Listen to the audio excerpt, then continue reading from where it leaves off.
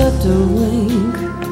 I walked the floor from 9 to 4. In between I drank black coffee. Love's a hand-me-down. Hello, everybody, and welcome to episode 57 of So Important, the Interview Podcast. We are nearing 60 episodes, and I am pretty darn excited about that. But right now, I'm really looking forward to this episode, as I am talking to one of the world's preeminent coffee experts, Dr. Jonathan Morris, and we are going to talk about coffee. Its history is rich, and we're going to explore that and talk about how coffee became the global phenomenon that it is today. Some of that history is not pleasant, but it's part of the story, and it does deserve and needs to be conveyed and understood as well. Dr. Morris has written 2 books on coffee history, one of which, entitled Coffee, A Global History, I'm just now completing, and I can't put it down. And he works across the world to preserve and spread the history of coffee. Dr. Morris is also the co-host of an absolutely fascinating podcast entitled A History of Coffee, which I highly recommend. I'm excited about today's conversation, and it's not just because of the multiple cups of coffee I've consumed to get ready for this interview. And that's true, by the way. Let's go ahead and get started. And first and foremost, Jonathan, let me welcome you to the show. Thanks very much. It's great to be on. It's great to have you. And can you tell us a little bit about what led you to focus on coffee as part of your academic endeavors? Sure. I started out my career as a historian of modern Italy. And in Italy, I rapidly realized that I was going to have to switch from tea drinking, which of course I did as a natural Brit, to coffee drinking, because coffee is really what you get. That's what you should drink. And that's where all the life happens in Italy. You know, I wanted to enjoy the coffee bars. I spent about, the first half of my career working on Italian history, teaching Italian history. And as I was doing that, I was working in London. I saw the opening of these new style coffee shops, serving the kind of espresso-based beverages that I had been consuming in Italy, but I hadn't seen in Britain before. So I kind of filed that away in my head and thought this would be interesting to kind of, to study at some point. And luckily, at a certain point in my career, I got a grant that enabled me to do a project on the history of the spread of Italian coffee, which I called the Cappuccino Conquests. So we looked at the development of espresso and how it spread around the world. And from that, I really have increasingly become, as it were, a coffee historian rather than a historian of modern Italy. Well, you have a number of activities beyond the academic role in spreading the word about coffee, don't you? Yeah, well, one of the great things about working on coffee was that I realized that to understand this, I needed to talk to people in the industry. And coffee is a very welcoming industry. People will come and talk to you. If they see that you're interested, they'll talk with you. They'll give you their thing. I found in doing interviews, all I needed to say was, tell me about your life in coffee.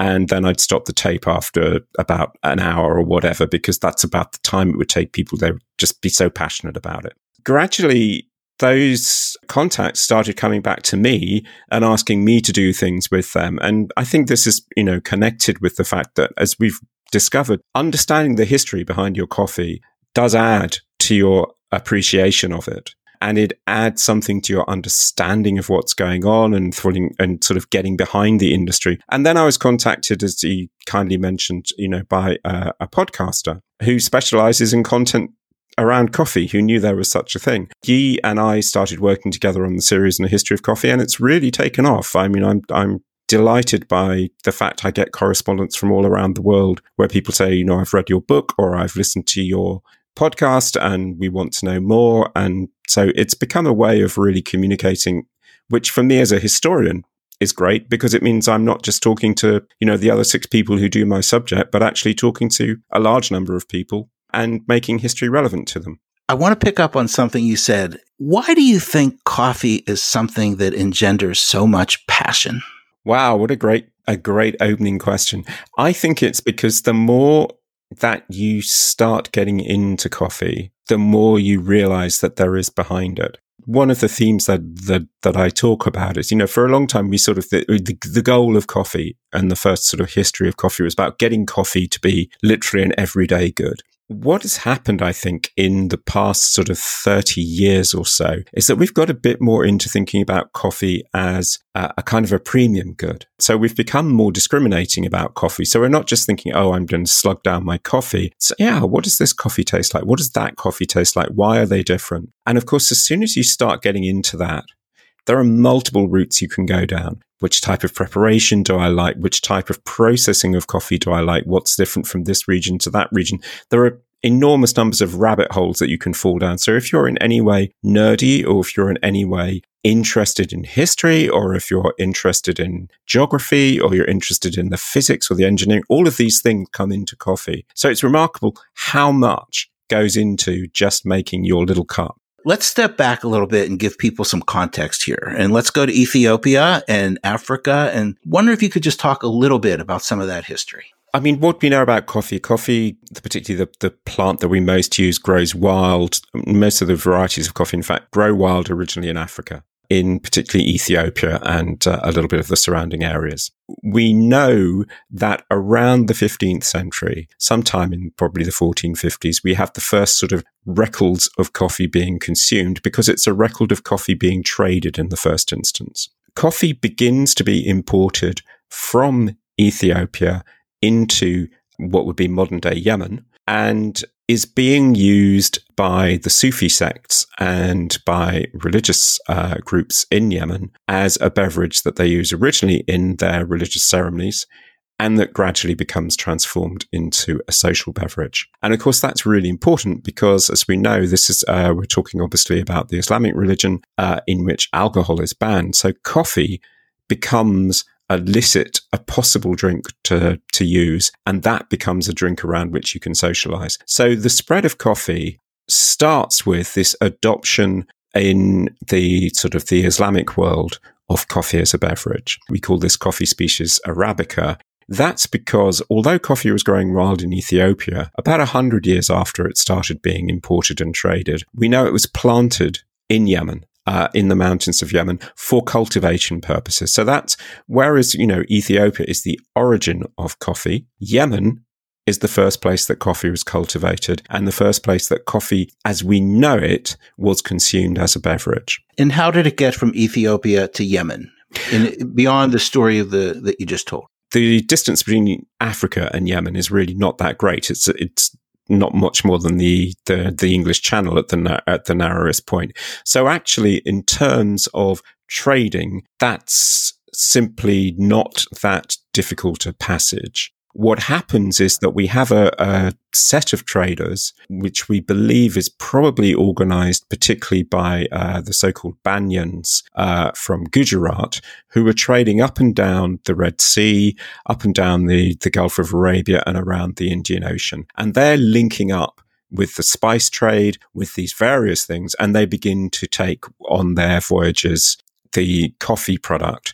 They are the traders who are bringing that in. The story goes that it started being adopted because they used to chew cat, which is another plant which has psychoactive properties. And there was a shortage of this cat in Yemen. And one of the Sufi leaders supposedly said to his followers, he had made trips to Ethiopia, and he said, try and get some of this stuff because we can use this as an alternative. That seems, according to the first real manuscript that we have on coffee, to be the most plausible of the stories that we have as to why coffee began to start being imported. It's in Yemen and it's growing, and it makes its way to Europe. Okay, so originally it makes its way to Europe. So Yemen comes under the influence, and the Arabian Peninsula comes under the influence of the Ottoman Empire. So the Ottoman Empire is based in Turkey. It's the Ottoman traders who start bringing it into Europe. Now, all of the trade at that point passes through a port which is called in Arabic Al-Makir, but which of course becomes known to Europeans as Mocha. And that's where we get this whole notion of mocha and coffee as mocha. The European trading companies, so those East Indian trading companies of the various nations, used to pick up their coffee from Mocha because it had a complete monopoly on it and ship that coffee in. There is several problems with that. That's a limited supply. And at various times, the Ottomans try to manipulate that supply. And they certainly make sure that no one can take coffee out that it isn't already dried and isn't therefore not, is impossible to use as seed plant. The Europeans, therefore, for the first sort of period of the 17th century, are always drinking coffee coming by this route. But as demand grows in the early 18th century, so those European East Indian trading companies want to find alternative sources where they can up the supply. And so that's when the Europeans managed through various ruses to get hold of plants and seeds and begin to plant them in their colonial possessions around the world. So the breakout, if you like, there's about 60, 70 year period where Europeans are drinking coffee, but don't control the source of coffee. And thereafter, they begin to bring their own coffee by planting into their colonial territories. So this is the period where you see coffee houses rising in Europe. It becomes a social thing. It becomes political in some ways. Some people are concerned about that, but nonetheless, coffee is growing. There's this desire to export it. And is it fair to say that that's where the story gets a little bit messy? It's fair to say that's where the story gets a lot darker. A lot darker. So you're right. The initial thing in Europe is very much the story of the coffee house, and the coffee house being a kind of a democratic institution, often modeled really on the Middle Eastern and Turkish coffee houses. A place where lots of ideas are exchanged, a place where really, a lot of business is done. But obviously, as coffee becomes popular, as we say, there's this point where the Europeans look to trade coffee for themselves. They take coffee, and coffee, we should say, can only be grown in tropical areas. It cannot be, coffee cannot survive frost, but at the same time, it cannot survive great heat. But so the planting of coffee, the Dutch take it to their territories in East India, Java, so modern day Indonesia, essentially. And then it comes to the Caribbean. The Dutch put it into what is called modern day Suriname on the South American coast there. The French and British and Spanish take it to their respective territories in the Caribbean. To cultivate that coffee, they use enslaved labor. So at this point, we have the growth of the plantation and the use of enslaved labor as the way of producing coffee. How many slaves were involved? Well, we can't put an exact number on that because we don't really have those numbers, and we don't know. We can put a very rough number on how many enslaved people crossed over to the Caribbean or over to the New World, and that's probably something like 12 million. We don't know how many of them were used for coffee as opposed to used to work on sugarcane would be the obvious one, because sugarcane was the biggest and the most profitable of all the commodity crops. But what we do know is that there were some territories in particular that became specialists in coffee production. And the most leading one of those was the French colony of Saint-Domingue, modern day Haiti. That is where we see essentially coffee becoming a crop that almost equals sugarcane in its value for the Haitian or for the Saint-Domingue economy. And it is where, of course, we see the first and the only successful revolt of enslaved people against colonial rule. So Haiti overthrew, as it were, the French and established its own independent republic in 1804. That, unfortunately, did not enthrone Haiti as the world's leading coffee supplier, but actually did the reverse, partly because lots and lots of coffee farms were destroyed during this very long protest, because the revolution takes from sort of the revolution begins in Haiti in 1791. The colony does not declare independence until 1804, and the republic takes a long time beyond that to fully settle. One of the points that you brought out in your podcast was that these slaves who were coming over, I just want to go back to that for a second. Yeah, sure. They really were commodities, weren't they? One of the things that I read while I was doing the research for this book is a book which is essentially written as a guide for coffee production by a man called Laborie, who had a coffee plantation in Haiti. And I would say that the thing that most struck me was that these people were regarded as livestock.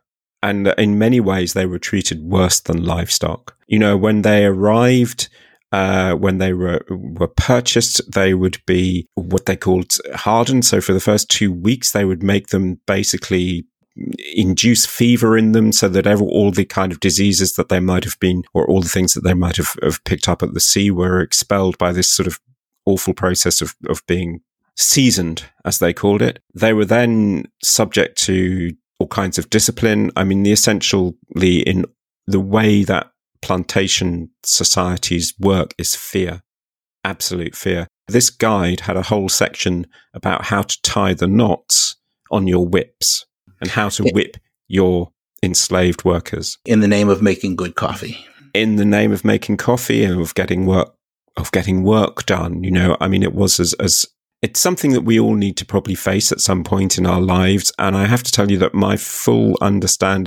understanding now of what happened under societies where we had this in slavery, it's something that's really difficult to come to terms with. I'm going through the same thing as I think about this a lot these days. Yeah. It is a very troubling part of history. And you also talk about ecological aspects from the coffee growth. The next phase is really the move where we see the kind of industrialization of coffee becoming an industrial product. This really takes place with the expansion of one nation, and that nation is Brazil. Brazil becomes the world's leading coffee supplier, but not just the leading. I mean, it's just the overwhelming supplier of coffee. And the way that this is done is simply that the Brazilian settlers push back and back and back into the virgin countryside. They go to an area, they burn down all the trees, they plant coffee in the ashes of those trees. They get good coffee for about 20 years or so because it's fertile. And then as the fertility of the soil erodes, they simply move on and destroy the next bit of forest. And those are some of the greatest forests in the world, too. Absolutely. This obviously has huge echoes of what we now see going on in the Amazon. This is actually the last manifestation. But think how much has been destroyed before we even get to today. It's incredible in terms of what it does. And of course, once you take away all that, if you like, the kind of, the biological diversity, the environment, the shade quite frequently because the coffee was planted unshaded, you destroy that diversity and you destroy the sort of the biological reservoirs that we have. Well, I want to talk about today and what steps we can take as consumers to address, some of the conditions that still exist. But before we get to that, you had mentioned something that was next on my list, which was the move toward major industrial production of coffee. What happens with the industrialization is we see the start of the industry of coffee roasting and of the kind of branded coffee products. So in terms of the roasting, we see a sort of a move to this in the mid-19th century. And the first sort of big roaster, most of the big roasters really in this period come to be in the United States because the United States becomes the first big market. So we see people like Arbuckles who start in Philadelphia and produce brands. So most famous brand is probably one called Ariosa. And they advertise, in fact, on this way. And it says, they show sort of, a housewife saying, I just can't get my coffee right. It just says, well, stop worrying about how to roast your coffee. Let us roast your coffee. Then it will always be good. So it's a sort of, taking away the consumer agency and making them dependent on the idea that, well, we've done all the work for you. And that really is what begins push the industry as coffee becomes a branded good and a product away from just being something you buy loose at the grocery store. And there's a very sort of, as I say, it's a symbiotic process almost between the growth of the US as a mass market and the growth of Brazil as the number one producer. In the early 20th century, Brazil is producing 80% plus of the world's coffee. And it is shipping 70% of its coffee to the United States. So we have this kind of, relationship going on there. And the heart of that relationship is that the Brazilians keep down the price of coffee because what they can do is keep expanding the volumes of production, and the States can keep growing as a market as long as the price of coffee is relatively low. So that's the sort of the mechanism by which coffee becomes such a widespread good. The branding that you talked about with, and I guess that also includes Hills Brothers and others. That Hills Brothers, Folgers, all of those guys. Folgers, of course. Yeah. Brands that are still around today. Absolutely. Yeah. But Maxwell that branding and that instant coffee that eventually came, and that's kind of how what we spread to Europe. The American sort of super really food conglomerates by that point start coming in the 50s, and they come in on the back of, as you say, soluble coffee, instant coffee. In the case of Britain, which is Britain, as we know, is usually a tea drinking nation, but in the 50s we became much more interested in coffee, and the reason was the growth of this so-called instant coffee, so the soluble coffees. So Maxwell House was a classic of that. The Maxwell House was, I think, a swanky hotel in whichever state they were based in, and they thought this would be the good name to brand the coffee with. So I got to ask, because I read that and I've heard you mention that a few times in other interviews and things. Wasn't there any reaction to the taste? It's not good stuff, right? Well, that might be why instant coffee did well in countries like Britain that didn't have a great deal of sophistication in their coffee market. Instant coffee is much less popular in markets, in other European markets, for example. So you wouldn't find it so much in Italy or Germany or France. But I mean, what I would say about that is also instant coffee quite frequently started incorporating a new species of coffee that started to be grown in this period, but became sort of much more commercial. And that's a coffee species called Robusta. And Robusta it's a slightly more hardy plant, particularly in terms of its disease resistance. A lot of Arabica growing areas in particularly Asia and Africa had been wiped out, and they were replanted with Robusta. And a lot of the former, if you like, the kind of the late colonies held by the Europeans, so the West African ones, for example, began producing Robusta and continued to produce even more Robusta after they went independent. So places like Ivory Coast developed a big market, obviously, in France. Angola developed a big market in Portugal. These Robustas are cheaper. They obviously traded at a discount. Now, when you're making instant coffee, which, as you so delicately pointed out, really doesn't often taste that great. But of course, one of the reasons is you can use Robusta coffee to do that. That's what they did, use Robusta. So in terms of market resistance, it's not as big as you expect because, of course, there's the other thing about what people put in their coffee. People who chuck milk and sugar into their coffee are obviously, in some senses, changing the whole taste of the beverage. And if you put sugar in particular, then you're kind of counteracting the bitterness of the Robusta. I think that part of what is going on is a rethinking in people's heads or a re-understanding of what coffee actually tastes like. Particularly for those who've not tasted coffee before, that becomes the taste of coffee. That makes perfect sense. And, you know, I've been lucky in my job to get to travel a lot. And I always come to places like the UK or parts of Asia and get served this instant coffee. And now I have an understanding of where that came from and why that's the case. So I appreciate that. Well, I'm just going to say you want to watch out when you go to Italy because they will, if you go and stay in Italy in your hotel, they will ask you if you want an Italian-style coffee or an American-style coffee. Your American-style coffee is going to be instant. That's exactly right. That is exactly right. Well, so this really gets us to the modern age. Coffee is now a global phenomenon. You have this so-called third wave of coffee, right? What's your take on that? Well, as I said, I think that the key to that is that it's a repositioning of coffee. The whole point about instant coffee was it made it very simple for you to make and you kind of consume it without really thinking that much about it. You put on your kettle or your pot of water, make your coffee, it's done. The point about the third wave, which really I think actually I prefer to think of it as what I would call the specialty coffee era. The point about that is really to change the way you think about your coffee and to start you thinking about coffee as I say, a premium beverage, maybe a lifestyle beverage, and to think about it in the way, ultimately, say we might think about wine. There can be multiple different terroirs, there are multiple different blends, etc., etc. So that's always been the kind of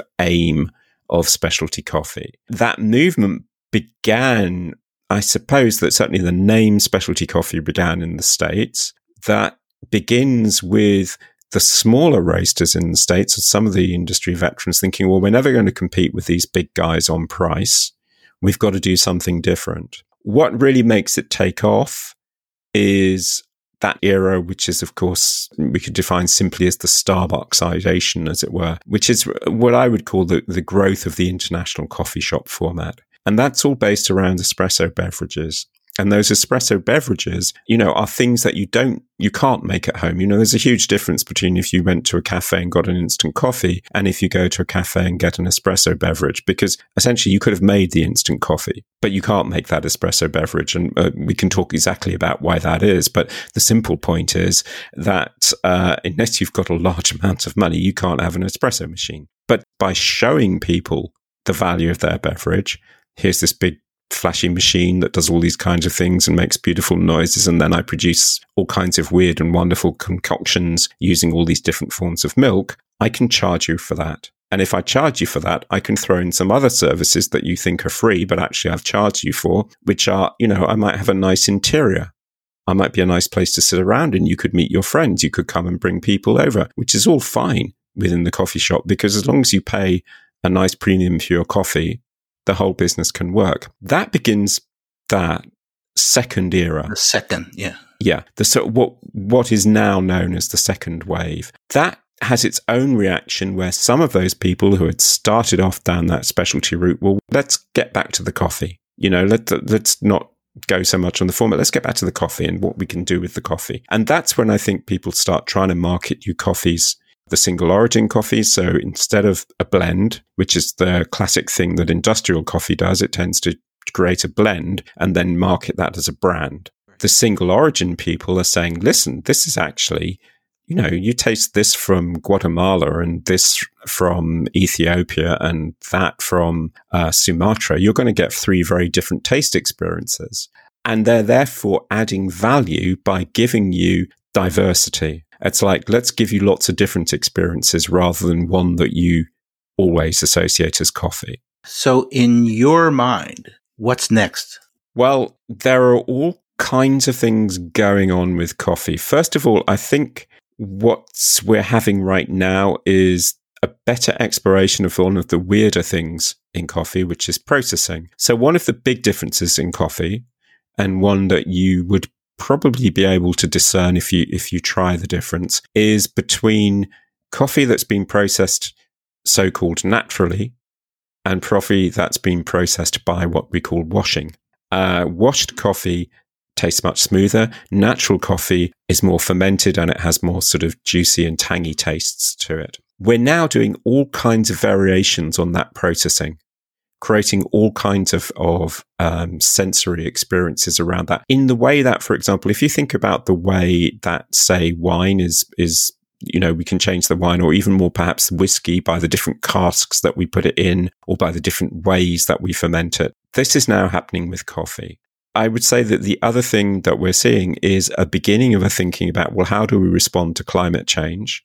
And that will create some interesting things in terms of possibly bringing back other species of coffee that previously weren't used because they were unproductive, or, by which I mean they had lower yields, or they were considered originally not to have such great tastes, but which I suspect we will see, indeed I know is going on, that we're having programs both to grow those new species, but also to create new varietals that blend, as it were, that hybridize between Arabicas and some of these other species in order to create more climate-resistant coffee. Do you see a continuation of efforts to be organic, fair trade, look for specific coffee growers where conditions for the workers might be better than others? Yes, I do. And I hope that we will start thinking about that, let's say, more effectively over the whole sort of panoply of things that we need to consider. I'm a bit disturbed by some of the ways that coffee is marketed at the moment. I was on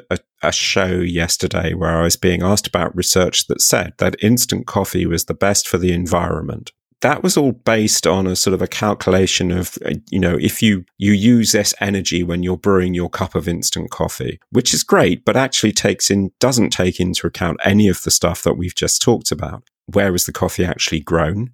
What conditions was it grown in? Was it grown in a shade-based conditions, in which case it's definitely going to be more environmentally friendly? Was it grown organically, which could mean that you would get, less damage to the environment? And who grew it? And what were they paid for it? All of those things seem to me to matter in the overall notion of what is sustainable about coffee. I hope that we are going to be more appreciative of that. My biggest worry, if I can say, is that we'll lose sight of the coffee growers. Because it's easier for us to change the varietals that we use and to go and plant them in places that are a bit different than it is for us to keep compensating the people who grow coffee at the moment. It's a great value to have you kind of raise these issues and talk about how important they are, and for people to hear this, because people are going to keep drinking coffee. I am. And if we can think about that in the context of taking a good step or two, I think that's only a positive. I absolutely think people should drink coffee, and I really would like them to drink good coffee. And what makes lots of things make good coffee. Your taste experience makes for good coffee, but also thinking about those other issues makes for good coffee too. So when we found those, when we bring those things together, we get a great cup of coffee and we enjoy it and we're doing good. This has been a great conversation. In the interest of time, I'll ask you offline about how I can make a better espresso. In the meantime, I will just say thank you for your time. This is a topic that we could talk about for a very long time. It's great, and I would love to give you some more coaching on espresso as much as I can. We're going to do that. Okay. Thank you, sir. You're welcome. A cup of china, a silver spoon, cream out of a golden can. See that pot? It's percolating. And it's just like music from a band.